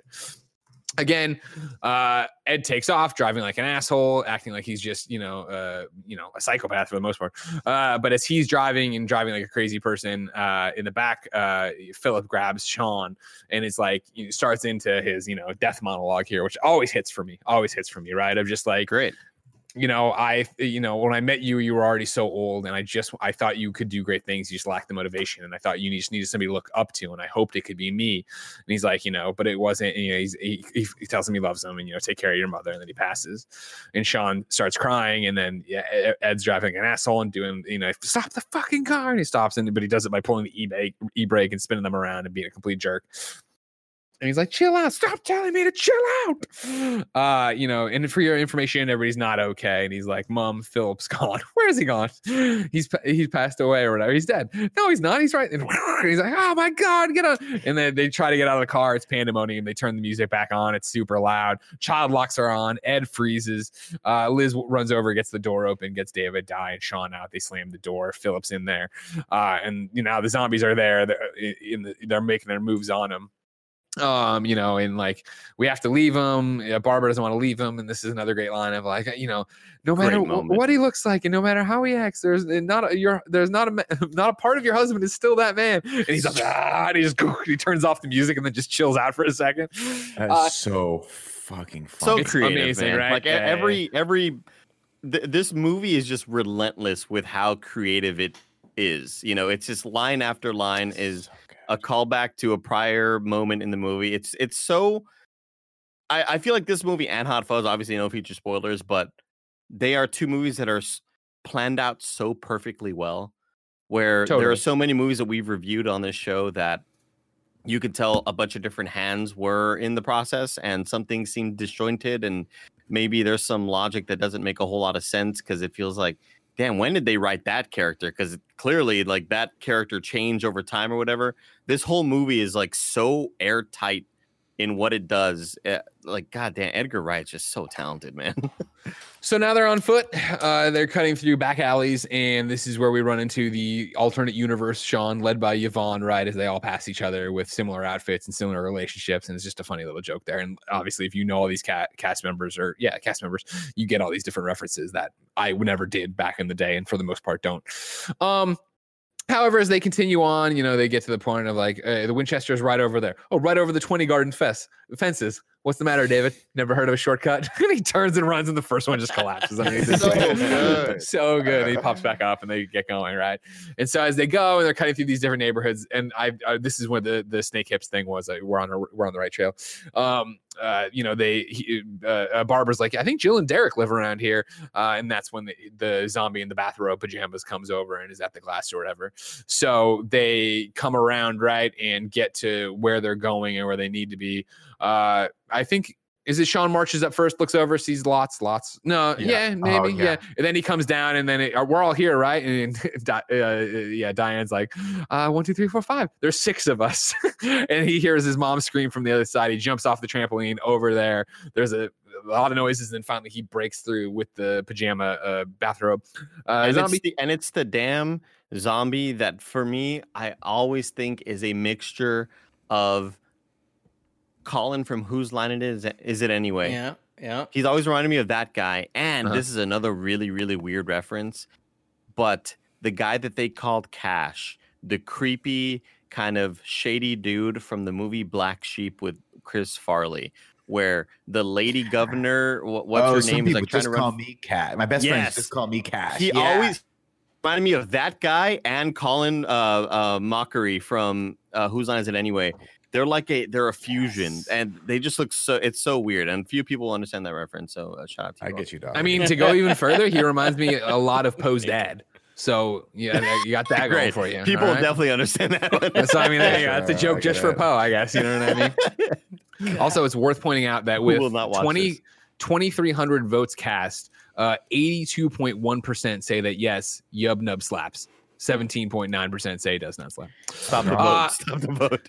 No, neither David nor Ed will come to Shaun's help while he fights off this zombie, and they don't have their weapons anymore because they're locked in the car with Philip. Eventually, though, Diane pulls up what is a tetherball stake, tosses at him, and he goes, yes, and he spins it around and then bops him on the head with the ball. He's like, no, and that's rubbish. And they turn around, they're like, no. He runs at the zombie, jams him into the tree, stakes him on the tree, right? This is when also great acting here from Barbara of like, you want to talk of like existing in the scene but not being the focal point, where again on your second watch you watch her and she's already putting tissues up her sleeve and stuff like that. Like, you know what I mean? She's doing a great job. She's doing, quick question about Barb. What the hell was she thinking? Like, why did she go to be like, oh, I wonder if my friends are home? Well, she's a little, her husband just died. It's a zombie apocalypse. I mean, people are unmoored. Kevin, you and me are made for this. All right, we wouldn't lose our cool at all. Situation. You know what I mean? Dumb, slow zombies. I'm so in. Oh my god, how much fun would that be? You know what I mean? Think about it. Dumb, slow zombies. I'm in. We're gonna win eventually. Yeah, Andy. I don't want any of those fucking fast 28 day later zombies. You know? Infected with fury. No, thank you. You see one of those, you eat the bullet immediately. Like, you're not gonna win. That you don't, and that's a world you don't want to live in. You know what I mean? Slow zombies, big deal. The biggest downside is you have to sleep in single beds in single rooms. You know what I mean? That sucks. But whatever, you figure it out. Why is that? Why do you have to sleep in single beds? If you die when you're sleeping. Yeah, so what? I want to wake up with Jen chewing on my leg. I've already had that happen once. If Paula turns into a zombie, I want to go too, you know? Oh, okay, interesting. So yeah, this is, there's lots over there. What are they gonna do? Blah blah blah. And then the idea sparks, right, of like they could act like zombies. So there's another great scene, right, of the realization of it. And then Diane turns her back to camera. She turns to look at it. She's like, all right, look at this. She like analyzes it as an actor would. You know what I mean? Hint of sadness, like a drunk who's lost a bet. Shake it out. Let's do it. And they go one by one practicing, right? And like Liz is all right. Barbara's not. She's miles away, right? In the classic Gary Whitta line. Is that actress from Barbara? The blonde. Oh girl. Yeah, no, Diane's Wonder Woman's the woman who dresses Wonder Woman. She's Steve Trevor's thing. That's awesome. That's in 1984. She's in a black and white photo. Yeah, fisticuffs. Yeah, exactly. Exactly. She just died. As we go down here, my favorite is Ed, who I'll do it on the night. This is the night. Who died and made you king of the zombies? And Shaun immediately goes in. He's like, all right, that's pretty good. Shaun has this look of accomplishment. Like, all right, 1, 2, and then it's them wading into the zombies in front of the Winchester to get over there. They do a pretty good job, making their way past the twins, making their way past all the zombies we've seen before. They get over to the thing. They huddle up around the mail slot and open up. John, Bernice, it's Ed and Shaun. We do the quiz. There's no response though, and everybody starts to panic a bit. David wants to know if David wants to smash the window. Shaun keeps getting cut off as he's trying to tell them there's a thing around the back entrance. And then in the middle of all this, Ed's phone rings and he actually takes the call and sits down and, is again another drug dealer call. And then this is when Shaun slaps it out of his hand and gets up. I'm tired of sticking out with you. You fucked up my entire life. I'm not putting up with it. Not today. At which point, Liz is like, Shaun. And then every zombie's looking at them. In a fit of fast thinking, Shaun decides that he can draw all their attention and get them to chase him, which in this universe works. And so he jumps up there. I'm sorry. Actually, while this happens, David smashes the window. He stops him. Then he's like, all right, cool. He jumps up, gets all their attention, jumps down. It's a buffet. He takes them off running. All the zombies follow. And then our crew, minus Shaun, climbs in through the window to be inside the Winchester. We pick up from there. It's been 20 minutes, 17. No sign of Shaun. They're all starting to figure out what's going on. David wants to close down the window. They want to wait for Shaun to get back. David, of course, being the asshole he is, starts laying into Shaun, right? Of like, what's his plan going to be? Like, what are we going to do here? We're just going to get rounded. We're just going to hang out. What are we actually going to do? You got your bar nibbles or whatever, and he starts going down there, basically chips or whatever, or crisps as they would call them there. And then when he gets the hog lumps, which of course are Shaun's favorite things, he throws them. Shaun catches them. Everybody's like, oh my God, Shaun's back, everybody. Yay.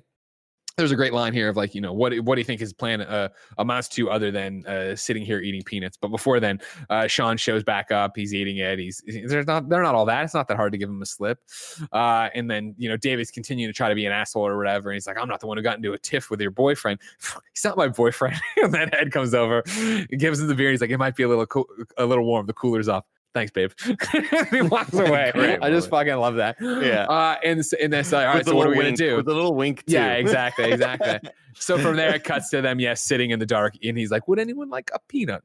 And they are just sitting there. There is nothing else to do, which, of course, is what you would have thought they would have known they were getting into. But everybody has a problem with it for some reason. I think that's one of the lines that you said is often quoted by you. Was that the line that you said? Yeah. No, maybe not. Because I don't know why that line is so memorable to me. It's just the delivery of it. It's the delivery, yeah. Because it's the same way for me with Pete with it. Be any more of a loser? Like it's just for some of the way the pronunciation is. Because I had mentioned during the Bloodborne stream how you need to be patient, Pete. And whenever I think of the name Pete, I always think of Pete. And that's just something I always hear in my head because this movie has just sort of drilled it into my mind. Yeah. And yeah, would anybody like a peanut? That delivery is so good.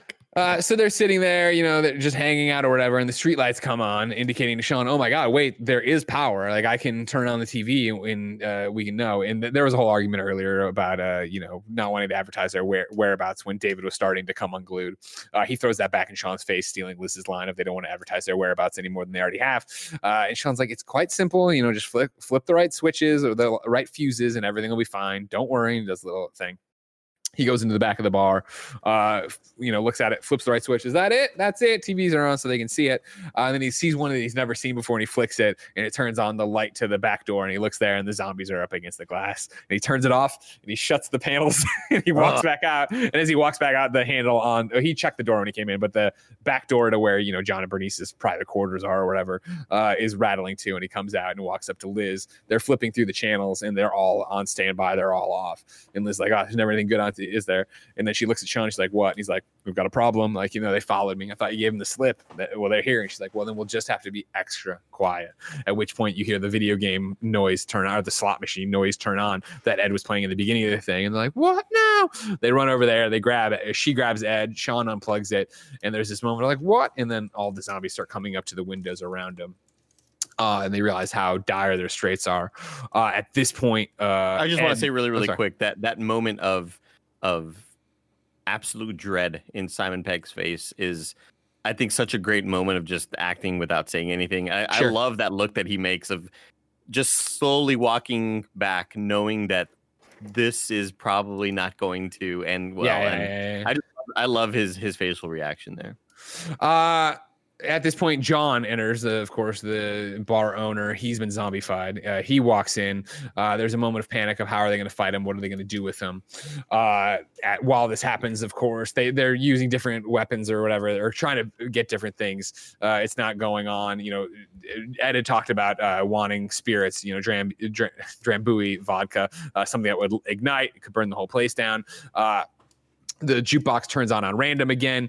They run over and get their pool cues. They then come over to, Don't Stop Me Now by Queen. In sync, beat him with pool cues, which is a fun scene that I think goes on a bit too long. And also it's like, you've killed hundreds of zombies. Like, I get what we're doing here, but at this point in the film, like, we know you're more capable of this. But again, it's a comedy. And it is almost worth it to click over to Diane and Barbara, who are like, watching, but in beat watching it, which I enjoy. No, I could not disagree with you guys more. I love this. I love how long it goes on. This is one of my all-time favorite movie scenes. Just hard stop. I think that the length that it goes and how ridiculous it is, it's like that's the power of Queen, baby. And like all the little like the kill the Queen moments they have, the kill the Queen, all that stuff. It's like it's fucking, I think, brilliant. And I love how long it stays on.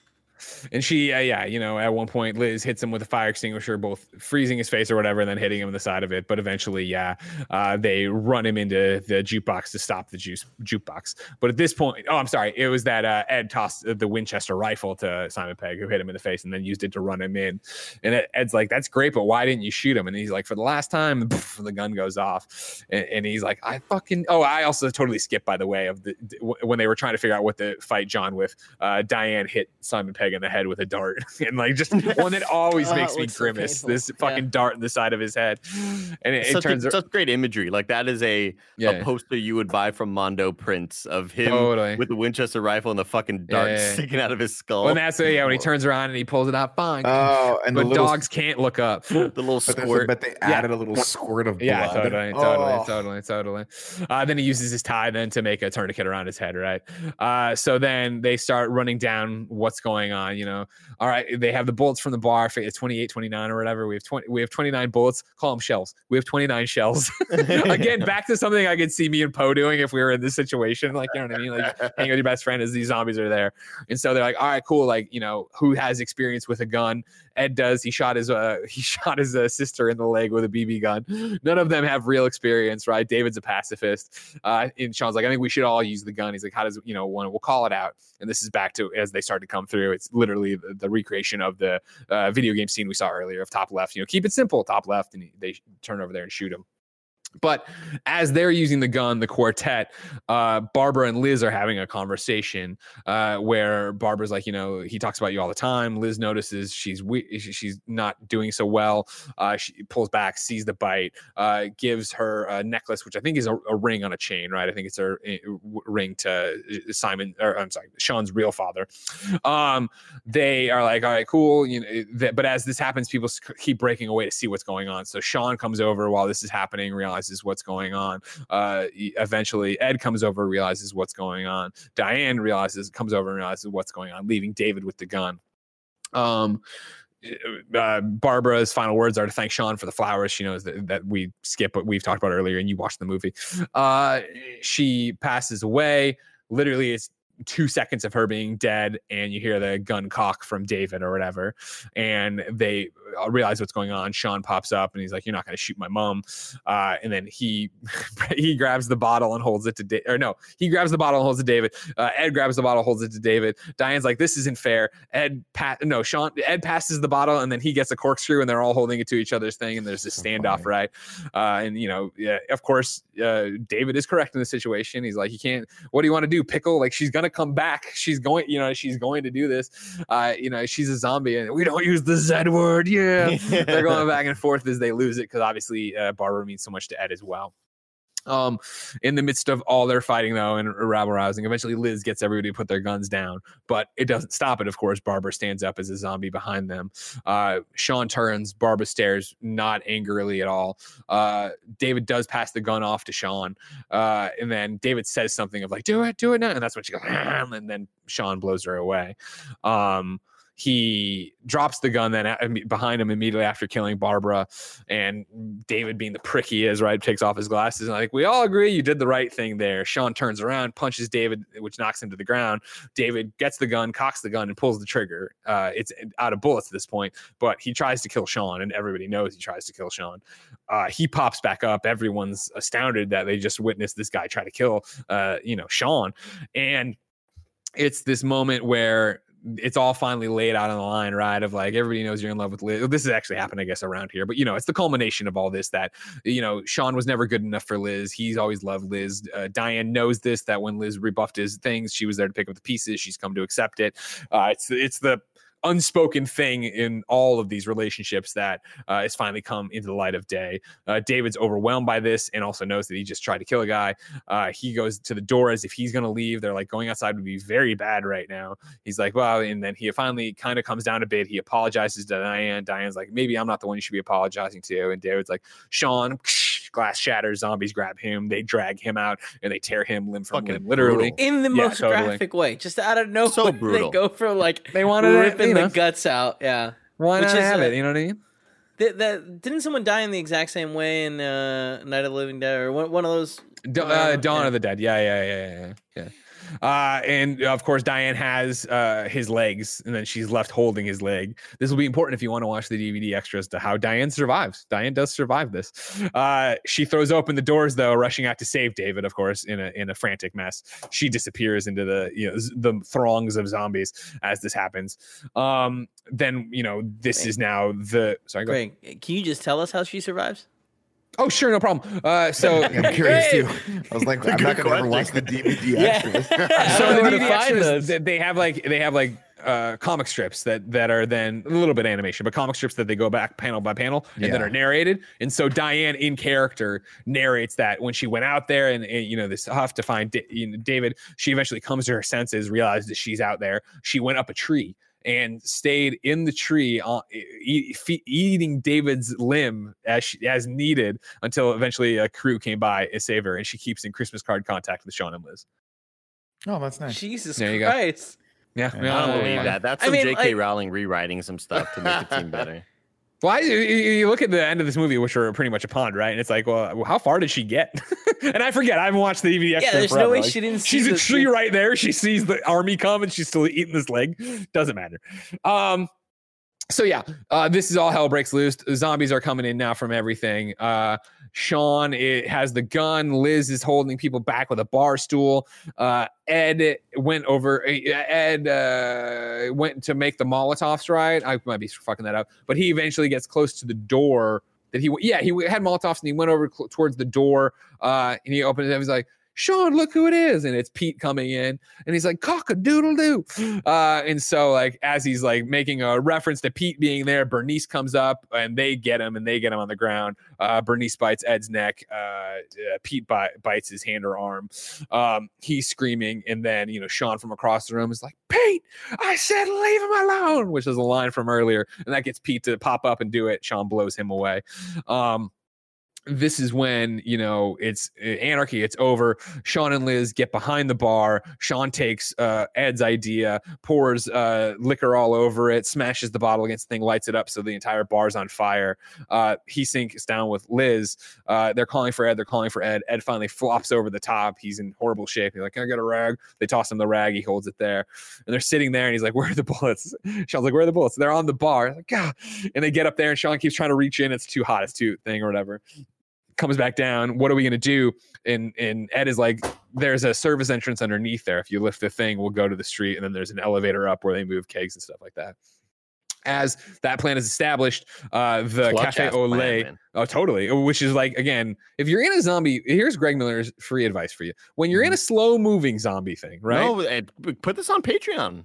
Charge for this. Good call. Okay, great call. Yeah. So the Cafe Au Lait lady comes in and give us a fucking break. The bullets start popping off. They ricochet off the bell and hit her in the head. Like, yeah, that gives them enough time to get into the basement. They go down there. Ed's bleeding out by the keg. Shaun and Liz go over to the trap door to get back to the street level. They grab it and they're moving it and they can't get it to open. And they come to this realization they just can't move it. It's not going to happen. So they sit down together and start hashing a plan on how many shells do we have left. They have 2. And Shaun has the great line of like, well, maybe if we get them in a row, we could get a couple. She's like, I'm not thinking for him. He's like, I know. And so then they start talking back and forth, right, about the plan of what's going to go. You have to do me. I'd only muck it up. And Shaun's like, it does the he's like, shooting my flatmate, my mom, and my girlfriend in the same day. I don't know if I have it in me. She's like, what makes you think I'm taking you back? You don't want to die single, do you? They talk a little bit more, and finally, you don't want to die single, yeah, blah blah blah. And he's like, I haven't had a cigarette since I quit or whatever. And Ed's like, it's true. At which point she pulls out, you want one now, pulls it out, and are these the ones that I threw away in the bin? She's like, yeah, I brought it from cheeky. She puts it in her mouth. He goes, or she goes light it, and then he goes light it for her, and then notices the elevator controls for the thing over there. And so it's like, we got this. Goes over to Ed. And Ed's like, no, just leave me here. Like, it's over for me, right? And they have this moment thing, Shaun apologizes for yelling at him and stuff. And Ed does the, I'm sorry too. And he's like, no, Shaun, I'm sorry. I'm sorry. Yeah, exactly right. Okay. It's a good joke. It's a good joke. Then they climb onto the thing. Liz has got a chain. Shaun has got, I forget what weapon he has right here, because he leaves the. And he leaves the gun with Ed. They start going up, and Liz is I love you, Ed, and he's like, and then Shaun's like, I love you too.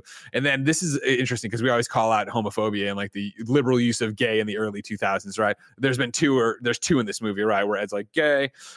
What I would encourage everybody to do, I don't know if you caught it, when quarantine first started way back in March, Simon Pegg and Nick Frost did a video call with each other, very as themselves, but very similar to the slice of fried gold part, where they went back and forth with how to wait for this whole thing to blow over. Right.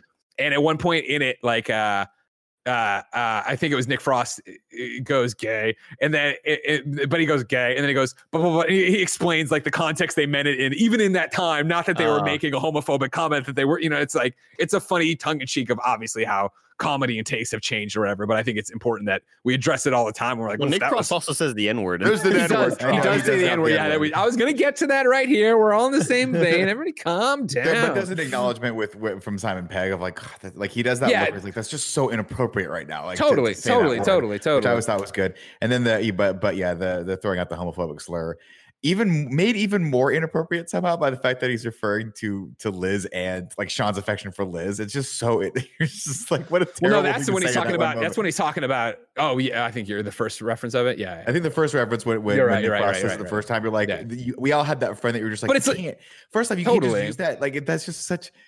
You can't use that for everything. You can't use it for anything, obviously. But like even in that context, that's extra stupid to use it to describe anything like that. But again, to like the relationship and the character that Ed is in Shaun's life, right? Yeah, it makes sense. Of course. I remember in high school, and I've talked about this frequently, like being in high school and throwing that around and not meaning it. It was just like, oh man, you're showing any kind of emotion. Yeah. Oh, you know what I mean? Dude. And that's just stupid and wrong, and don't do that. But like what they're doing here. With us, it was todo gay. It was that. Like it was like, todo gay, dude. Like, because you have a girlfriend, you're flirting with her. Yeah, totally. Yeah, you're saying you like her or whatever. And like, shut up.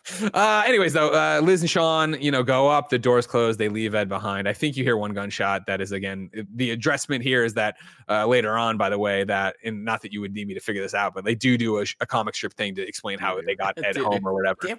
Where even though the military shows up and wipes out all the zombies on the street, and you would assume in the Winchester they don't look in the basement door even though it's broken for some reason. Like Ed was able to hide behind kegs as a zombie, and that's Shaun leads him home under the cover of nightfall to get him in the shed and clamp him down.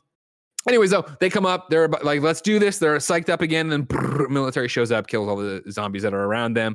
Yvonne comes out, of course, when they ran into each other in what could just be described, you think, as a throwaway scene. He did tell them, we're going to the Winchester. She's like, the pub. All right. But she knew they'd be there, so she brought back the army with her. She's the only surviving member of her group. They're the only of theirs. At least somebody made it. And then we, see that. Just great writing. Like, totally. Shaun and Liz at least somebody made it. At least somebody's alive, as opposed to at least somebody made it as a career, relationship. Yeah, as an adult. Yeah. They hold hands, walk into the light, and then we get the zombies from hell. The story of 10-year-old Enrique Iglesias, whoever like killed his whole family and did all this different stuff. And that's them clicking through channels, and this is when we get Trisha thing. We get the zombie thing, and it's Shaun walking into his living room 6 months later, and it's the interview with the news guy saying like, I know, remove the head or destroy the brain. Something you never thought he'd say. They also, do a couple little nods for us of like, the rumors that this was started by rage-infected monkeys has been dismissed as bull, and they click off the channel and all that jazz. Shaun walks out though, and it's him and Liz in the apartment he had with Ed and Pete. It's very clean now, and it's painted white, and it's very lovely. He sits down next to Liz. They run through their lovely Sunday. They're gonna have a great time. They're gonna end up at the pub. They're gonna stumble back. They're gonna go to bed early. Liz is gonna go make tea. He'll take 2 sugars, a joke that I haven't referenced in this interview at all. And then he's like, I'm just going to pop into the garden for a little bit. And she goes, go on then. And so he goes out there and he picks up the controller, and player 2 has entered the game. And, he reaches over. Ed tries to take a bite. He's like, Ed, and then we get, more Queen as we go out to, Ed and Shaun playing some video games. You'll love to see it. You love it so Syllables much. in the middle. You need 5 for the first and last line. If you're not poetic, no need to fret it. Haikus don't need to rhyme.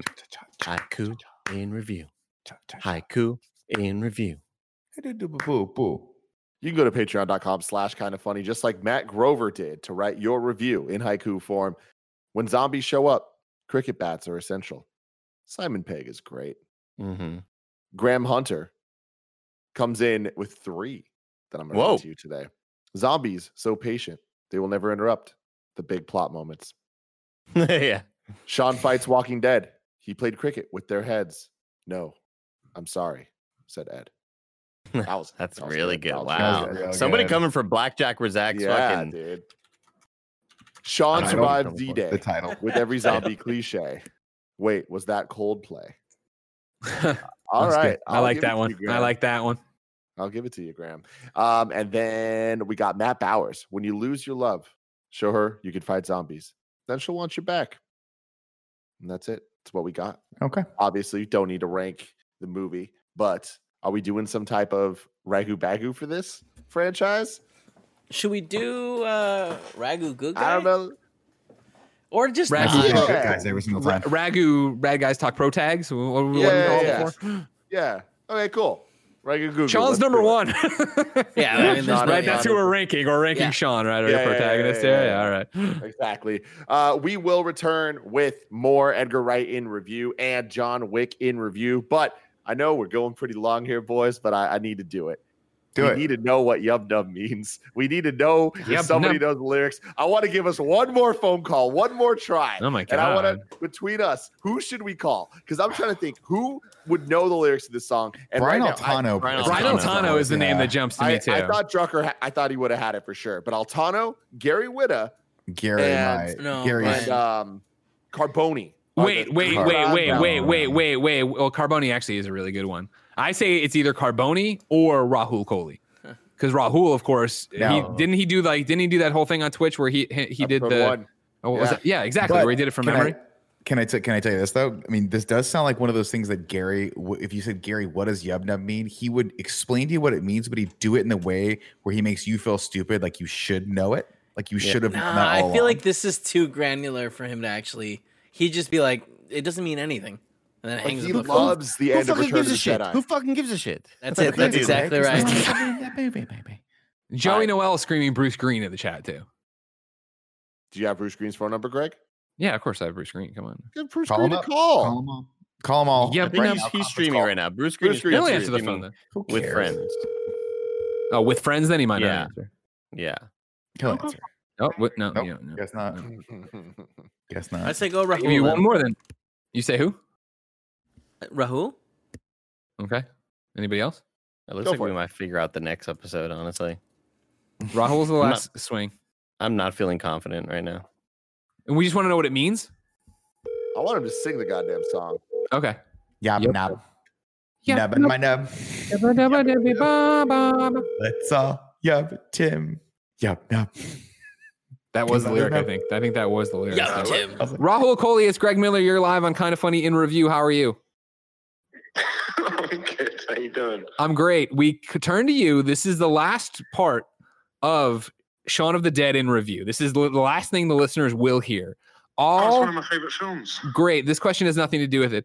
All episode long, the debate has raged. We have called separate people. No one can tell us. Can you tell us? There's two questions. They're Star Wars related. Do you know Star Wars? A little bit.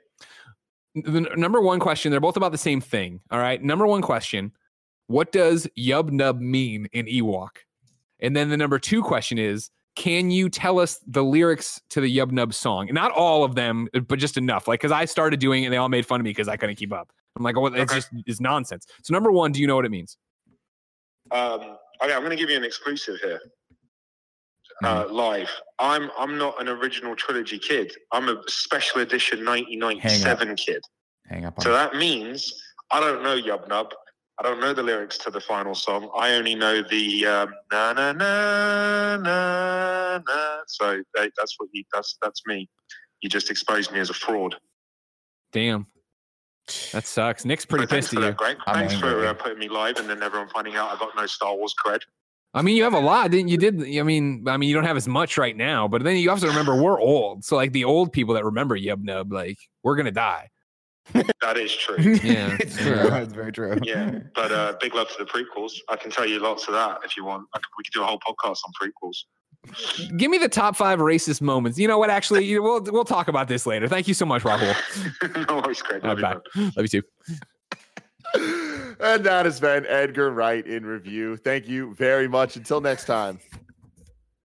Cameron Kennedy says Yub Nub dies with them. Oh, that was great.